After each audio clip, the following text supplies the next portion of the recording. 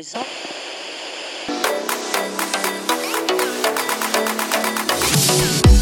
You are now tuned into Pulse Pounding with Mickey Dillon.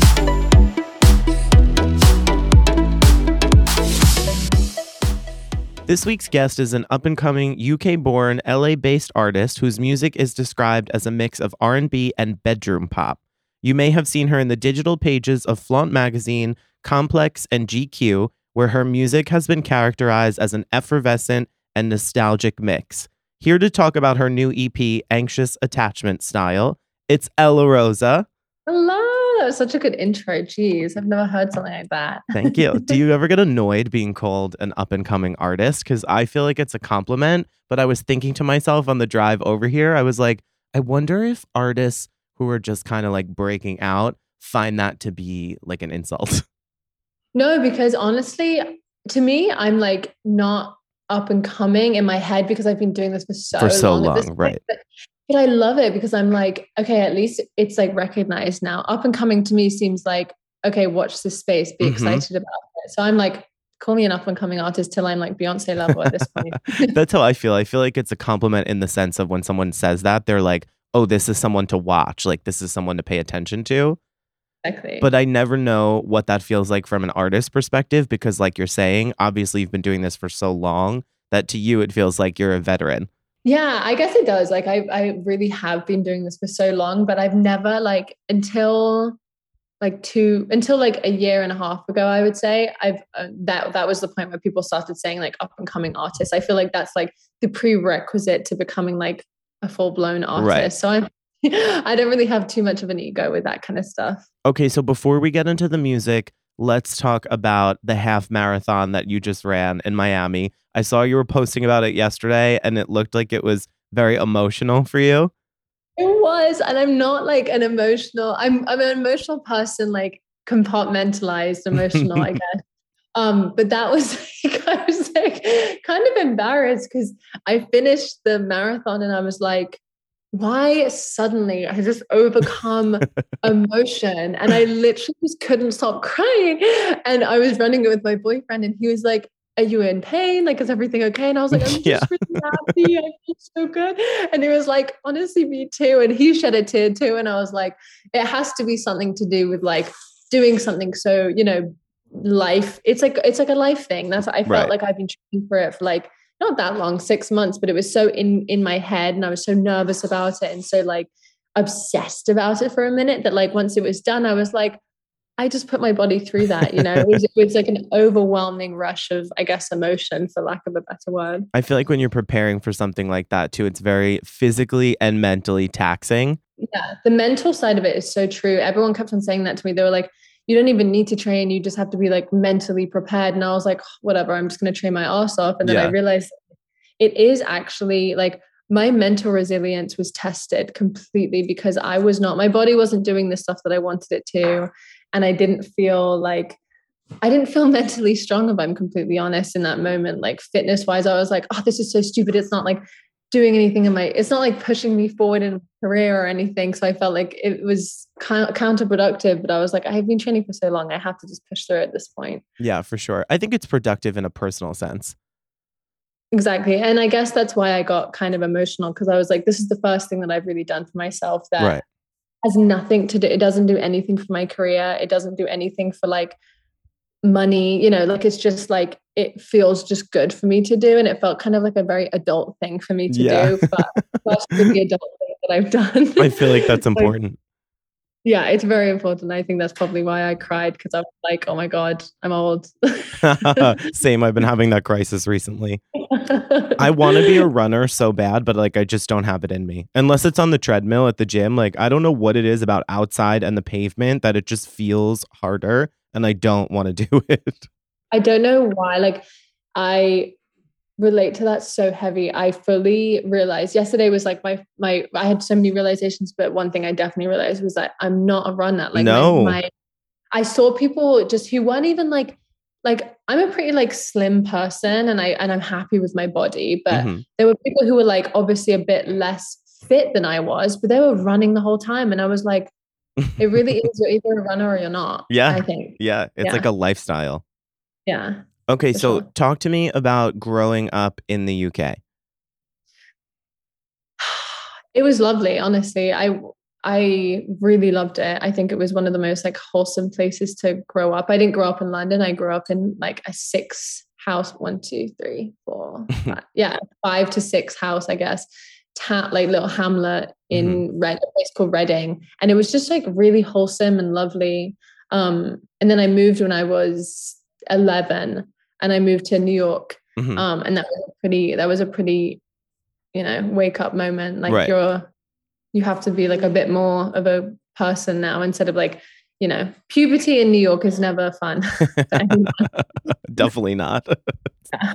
So what prompted the move? Was it like a family move or was it for your career? It was, I think my career stuff came after that because, so basically my dad was traveling so much for work to the point where like we never really saw him and it didn't really feel like, it didn't feel like he was a present dad at some points. And he was just like, my dad's a really big family person, really supportive, really huge family person. And he was just like, why don't we all just move to the place where we can be together, hang out together, have a house together, and you guys can grow up there. And I think when I moved to New York, I realized I was really lonely. And the only thing that I had was music. It sounds corny, but that was the only thing that kind of like stuck with me. Right. And so my career kind of came after that. But it was one of the bittersweet moments where I was like, oh, I'm so homesick, but then I'm also thriving in a sense in New York. Like I felt like career-wise, I was like really like learning the ropes of music and just being an artist and being an adult. What is your earliest memory of music? Like discovering music on your own? Really funny. I have 2 big moments. I guess when I got a CD player when I was younger. And I got like 3 or 4 CDs, and then I started stealing my parents' CDs that they had in their bedroom. And I think like hearing Nina Simone for the first time was really beautiful. Hearing Elvis was really gorgeous also. And then I had a lot of like Debussy, which was like overwhelmingly like, it was a lot to hear as a kid, but I was like, wow, this is so beautiful. Classical music is like the most highest, fine art you can find. And then the second memory, I would say, so the first one was like having a CD player and having my own little like moments by myself. Right. And then I guess the second one was my brother was like auditioning for a musical in our small town. And to me, that seemed like X Factor.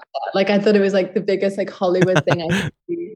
And that was when I was like 6. And my mom, I was there with him and they were like, okay, you can like come sing if you want. And I was absolutely shit nervous.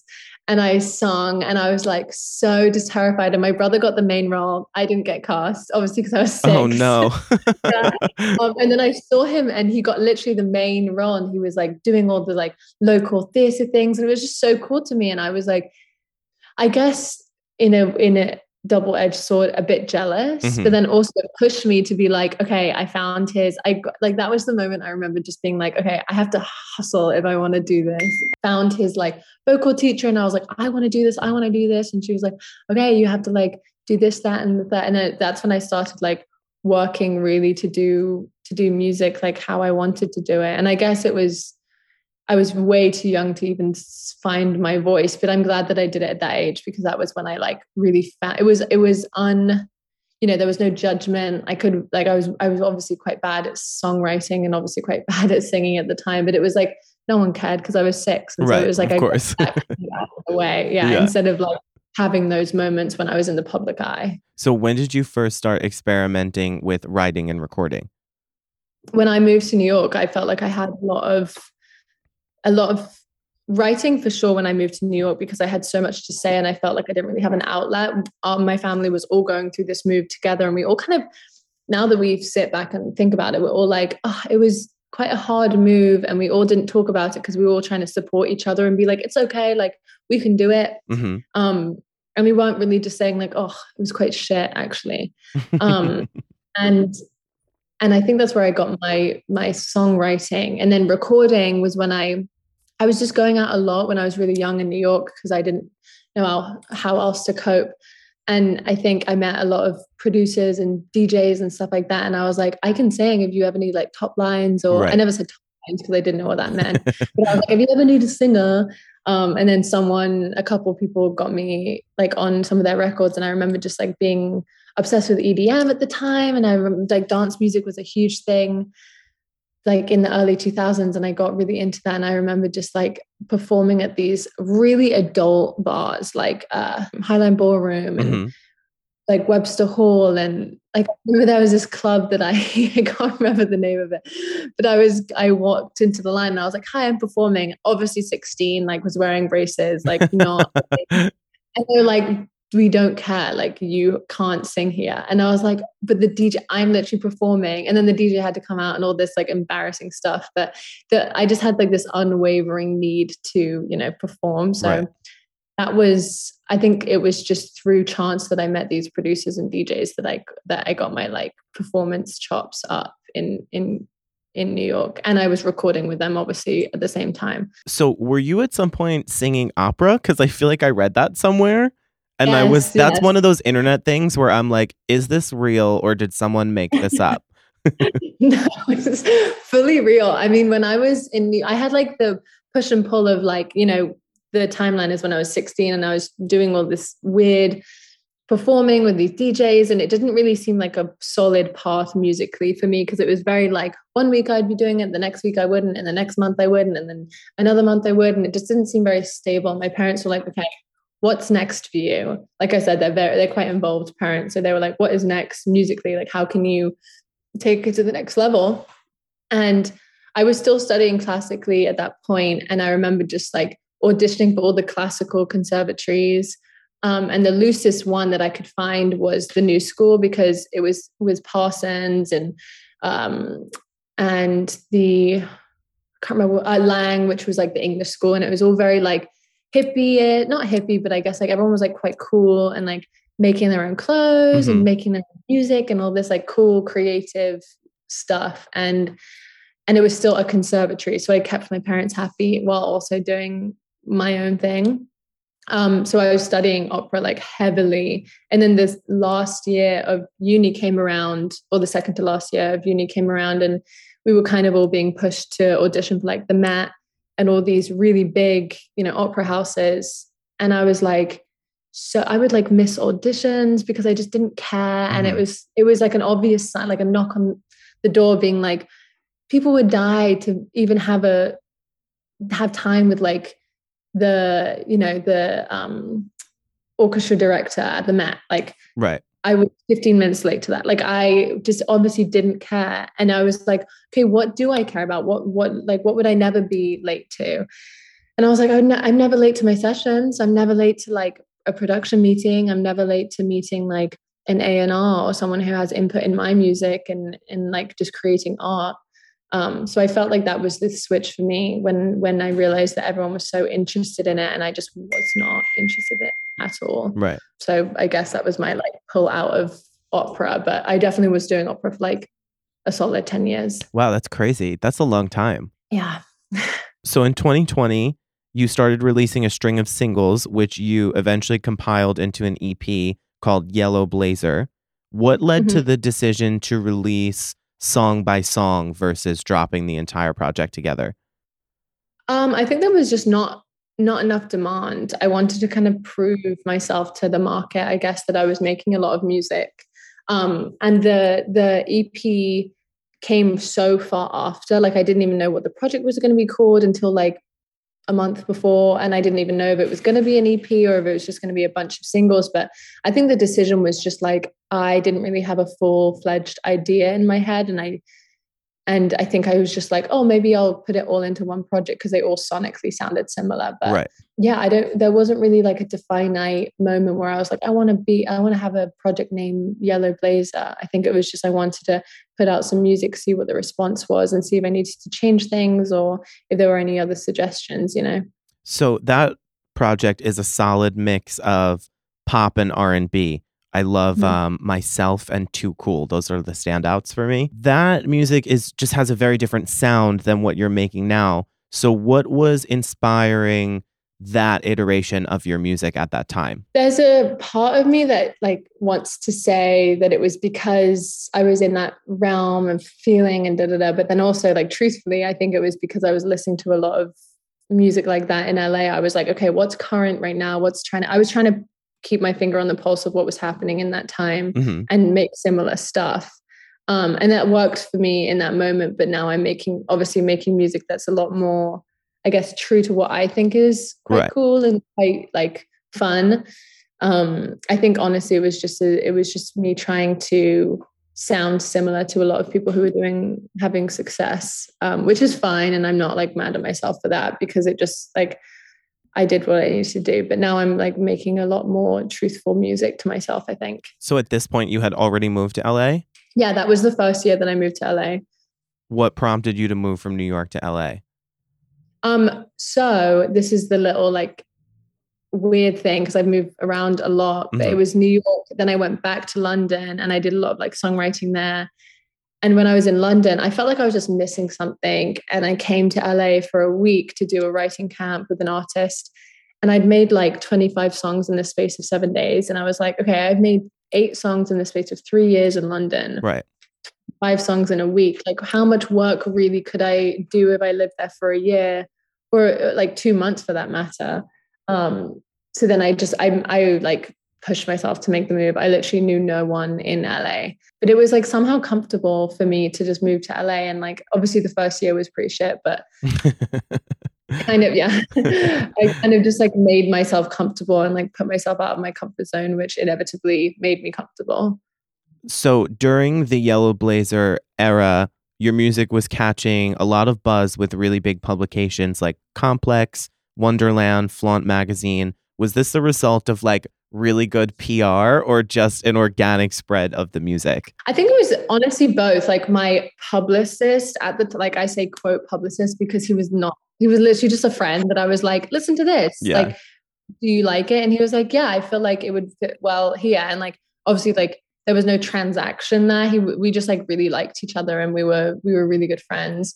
And he was almost like an A&R to me now that I think about it. But I think it was a balance of both because he had friends in those places, but it wasn't like I want this on Complex or I want this on GQ. It was a lot of overwhelming support. I guess I can't just write it off as if like I had my foot in the door, because it wasn't that. It was more like I put out music that I really liked, and I think at the time I really liked, and I think that like it got the response that it kind of deserved because I like shopped it around to a lot of people. Like now when I'm making music, I kind of keep it really close to my chest because it is really vulnerable. But at that time, I remember sending out like so much music to people all the time and getting so many different like conflicting comments and ideas and stuff like that. But that was a result of like me doing that, you know, like me pushing it out to a bunch of people came a lot of like really nice press. And yeah, it was just a lot harder. I would never do that again because it was a lot more confusing. Like I didn't even know if I was making good music at that point. Even when I all those publications, I was like, am I supposed to be here? Yeah. Yeah. Well, I mean, I feel like as an artist, you're your own worst critic. So exactly. Even if someone loves something that you're putting out, there's always still that question in your mind of, am I doing this right? Yeah, I think I have that now every week, I would say. Yeah, I've been feeling that myself lately. Like sometimes I'll have like the greatest days and the most like successful interactions or interviews or whatever. And then still sometimes I'm like sitting in my room editing something or scheduling something. And I'm like, who the fuck do I think I am? Literally like imposter syndrome to the max. It's so bad. So at this point in your career, you were also going by a different name, Ella M. So who is Ella M and how is she different from Ella Rosa?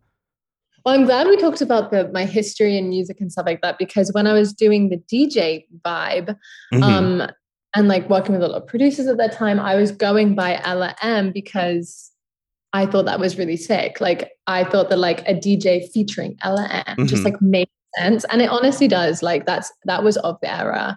I just felt like when I said it, I would cringe. Like anytime I had a show during the like Yellow Blazer era, I would cringe at the thought of me saying Ella M, and it didn't roll off my tongue. And like my middle name is Rosa. Like I was like, I have to just like I honestly like was just trying to get back to my like baby self, you know, like I just want to get back to my like 7-year-old self where I'm listening to, you know, Amy Winehouse in my room with a CD player. Like that is the core of what I want to be again. Hence why I'm making like this type of music and also the name change. But I think I went by Ella M because it was just like I was doing that already, but I needed the change because it really didn't work for me. In 2022, you released another EP entitled F Off, I'm Fine. Where did the inspiration for that title come from? This is flowing like very perfectly because as I said, like when I was sending out so much stuff to people and I was like, I really did want the advice. Like I wanted people to tell me what they thought of everything and all that stuff. And I got a lot of, like I said, conflicting comments and conflicting notes. And I was like, you know what? Fuck everyone.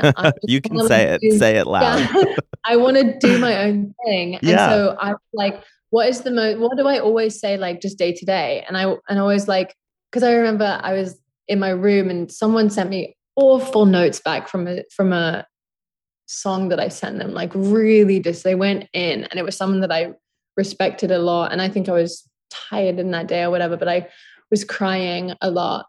And my friend from England called me and she was like, oh my God, are you okay? And I literally was just like, fuck off, I'm fine. Like, and I was like, okay, that is what the EP needs to be called. Like I need to be so like, I don't care if you like it because I like it type beat, you know? I think that's going to be the title of this episode. I like that a lot. It has to be. It has to be. Okay, so this EP and the previous, they kind of have a very similar sound. Like stylistically, they're very similar. It almost feels like you could put the two EPs together and it could be an album that flows really well. So at this point, when you're releasing this music, the second EP, are you thinking that this is what your sound is going to be and where you're going to go? Yeah, I think I'm like getting closer and closer as I mature more and get more comfortable with myself and like showing myself to the world. I think I'm getting closer and closer to the sound that I really like. And I say this a lot when I'm showing people my music of this EP. Like, this is the first project that I have done where I'm like, someone could say like they really hate it, and I'd be like, you're I don't weird. care. Like, yeah, like it's you. You are weird. Yeah, it's your problem, not mine. Like, so that's why I'm like, I hope that the next project that I do is going to be like, I'm going to be like that, but on 100, you know? And I hope to just get closer and closer to the, you know, unhateful to myself self. Okay, so let's talk about Anxious Attachment Style, the new EP. So I was in touch with Nate, shout out to Nate from Impulse Artists, to interview another artist that he reps. And he was like, I have this girl, Ella Rosa. I got to send you her EP that's coming out and we got to get her on the show. I'm always scared when people send me either like their own music or somebody who represents an artist because I'm very protective of what I do. And I only want to talk about music and talk to artists that I believe in and I think is really good. So I'm not shy to be like, yeah. But at the same time, like I feel bad. So when I opened it, I was like, all right, I'll give this a listen. So I was stoned on my couch and I started playing through the EP, 5 songs, and I listened to the first 2 and I was like, oh shit, this is really good. And then I got to Ruin My Life and I was like, oh, this is about to fuck me up. I have listened to this goddamn EP since he sent it to me like 2 or 3 weeks ago. Non-fucking stop. It is so good. And I was so excited about it that I've been telling everyone I know that they have to listen to this, but they can't because it wasn't out yet. So I've been texting literally all of my music friends and I was like, wait until you hear this fucking shit. So let's get all the way into it. The style is like so different from what anyone is doing right now, but it works so well. Where did the drum and bass influence come from? Because as soon as I heard that, I started losing my mind. Nobody does that in pop music. Like, that's just not a thing. I mean, I was listening to a lot of Tattoo. Do you remember Tattoo? The duo, the girls? Yes, yeah, of course. Yeah. Oh, yeah. I was listening to a lot of Tattoo. The fake lesbians. Yes. I was listening to so much of them at the time. And I was like, okay, what they had made such an era of like, angsty, like dark, but also really pop. Like I was like, I don't know what it is, but the color of their music is like so bright, yes, so dark, and I loved it. And I was like, I need to do something similar to that. And I think it's also, I spent a lot of time in the UK when I was like during that summer, when I was writing it, and and UK like electronic drum and bass is just like absolutely unmatched. Right. So I needed to pay homage to my like history. And like I said, I want to get like more into like what I found cool when I was 6 or 7. And drum and bass to me, like garage and drum and bass was the coolest. Like I used to listen to it in my dad's car and we used to just sit there and like bop heads. Well, that's like the UK version of the 90s. Like when we talk about our 90s music, which obviously is worldwide and we all know the same thing, but like UK specific 90s music, quote, I feel is that style. Like that was all the thing back then. Yeah. And I remember just like when I started music, I was like, I want to make music that make people feel that way. Like I like making music that make people feel cool and like sexy and fun and like a bit like cheeky. Right. So I was like, I have to make something like that. So I think it comes off quite well in the EP. And I'm happy that I have to say like, thank you for saying that. Cause I'm always like wary of, you know, new people hearing my new music is always a bit weird. Like you don't owe me a listen / you don't owe me a like. Right. So it's like nice to hear that you liked it off the bat. No, I lost my mind. Like in my living room, lost my mind. I was like, is this a fucking joke? And honestly, the emails between me and Nate became so unprofessional after that. Like I was trying to put on my professionalism hat. And then I was like, are you fucking kidding me? With a bunch of question marks. And I had all these like comments about it, losing my mind. I couldn't get enough of it. That's what I want. I want everyone to become unprofessional when they listen to it. Yeah, I became unhinged. I also was like super stoned, so that might have had something to do with it. I want to pick a favorite, but I feel like I like them all for so many different reasons. So do you want to just like go through each one quick and tell me a little bit about each song? Yeah. Okay. So let's start with like the first release, I guess. I released Wait Dance first. So that one was very inspired by a moment that I had at like a nightclub. I was trying to get to know someone. It was a girl, and we were just like hanging out, talking. And I was like, this is the worst. I literally remember screaming to her. I was like, this is the worst place to get to know someone. And she was like, what? And I was like, never mind. Like, let's just dance. And I was like, that's so funny. Well, I literally was like, wait a second. And then I just danced. And I was like, I need to that like is like that. I love that. So that was that song. And then the next one I did Not Cute. And the Not Cute one I would say would fit really well into the last EP that I released. Yeah, it's very like heavy R&B, I would say, with like a lot of like electronic like sonic elements. But that one seemed so electronic and so of the time that like it really fit well into the storyline of the EP. So I put that one in there and I really liked that one. And that was like a transitional. I wanted that song to be like, it's all good if you're not like in your, you know, if you're unhinged, like you said, like you can be not cute all the time. It's okay. And then Why You, I made purely, I was really heavy on the production on that one, like low key, like co-produced that one. And I wanted that one to be like less about my vocals and more about like the vibe and like carrying the EP. So that one's more of a like vibe transition song, but that one equally like gets a lot of attention because every time I play that song, it's like so very British and very like head bobby. And then Your Face was very much like, I want to make a joke about how when you get obsessed with someone, all you want to do is just like sit in your bed and think about like that time that he said, hey, and how the way he said, hey, and like what your name would look like if you had your initials, like this is his and all that stuff. So it was like a tongue-in-cheek moment. And then finally Ruin My Life was like theatrical. I wrote it with like my best friend. She's not even a writer, but we were like just equally probably as high as you were. And we were like, let's make something so dramatic that it's like almost funny. And I wanted it to be that was like the song that you listen to when you're driving away from a crime that you by accidentally committed. And you're like, oh my God, what did I just do? Like that kind of vibe. So yes, that's the whole trajectory of the thing. I want it to be very theatrical and very funny and fun. Okay. I have some notes. Do you want to hear them?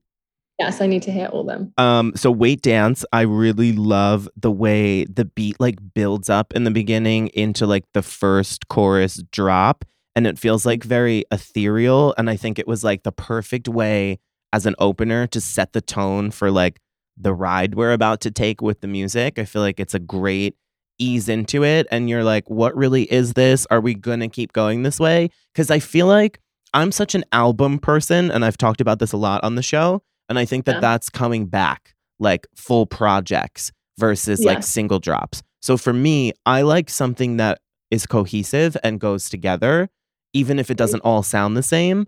But I feel like when I listen to newer artists who are making music now, I wonder if that's what's going to happen. So that's the experience I had with this song. Like, is this all going to flow the same way, or are we going to go in a completely different direction? For Not Cute, I loved the slower vibe. I think the vocals were very like sultry and sexy. And I don't know who on your team came up with the term bedroom pop, but you should give them a raise because this is that to me. And that term is very sexy. I like it a lot. I did. That was you? Yeah. Yeah, well, pay yourself a little more this quarter because that's fucking fire. And I feel like you said, it's kind of like, to me, I wrote that it was a bridge between your old style and your new style, your old work and this work. It's like got the vibes of your old music and your last EPs. I hate when people say old music. I shouldn't say that. It was from like 2 years ago. But like the stuff you were doing before, I feel like this is the bridge between that and this. And I liked that that was included in there. For YU, I like that it has like minimal vocals in the chorus. Like the chorus is kind of just like riffs.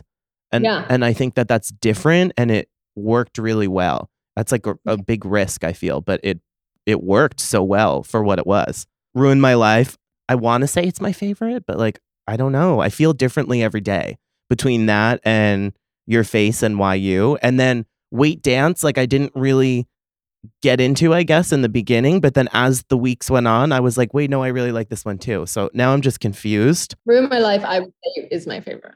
Yeah, I like that one a lot. Ruin My Life. All I wrote was this song slaps. Like, that's it. The beat smacks you in the face. It's like... It does. Yeah. Yeah.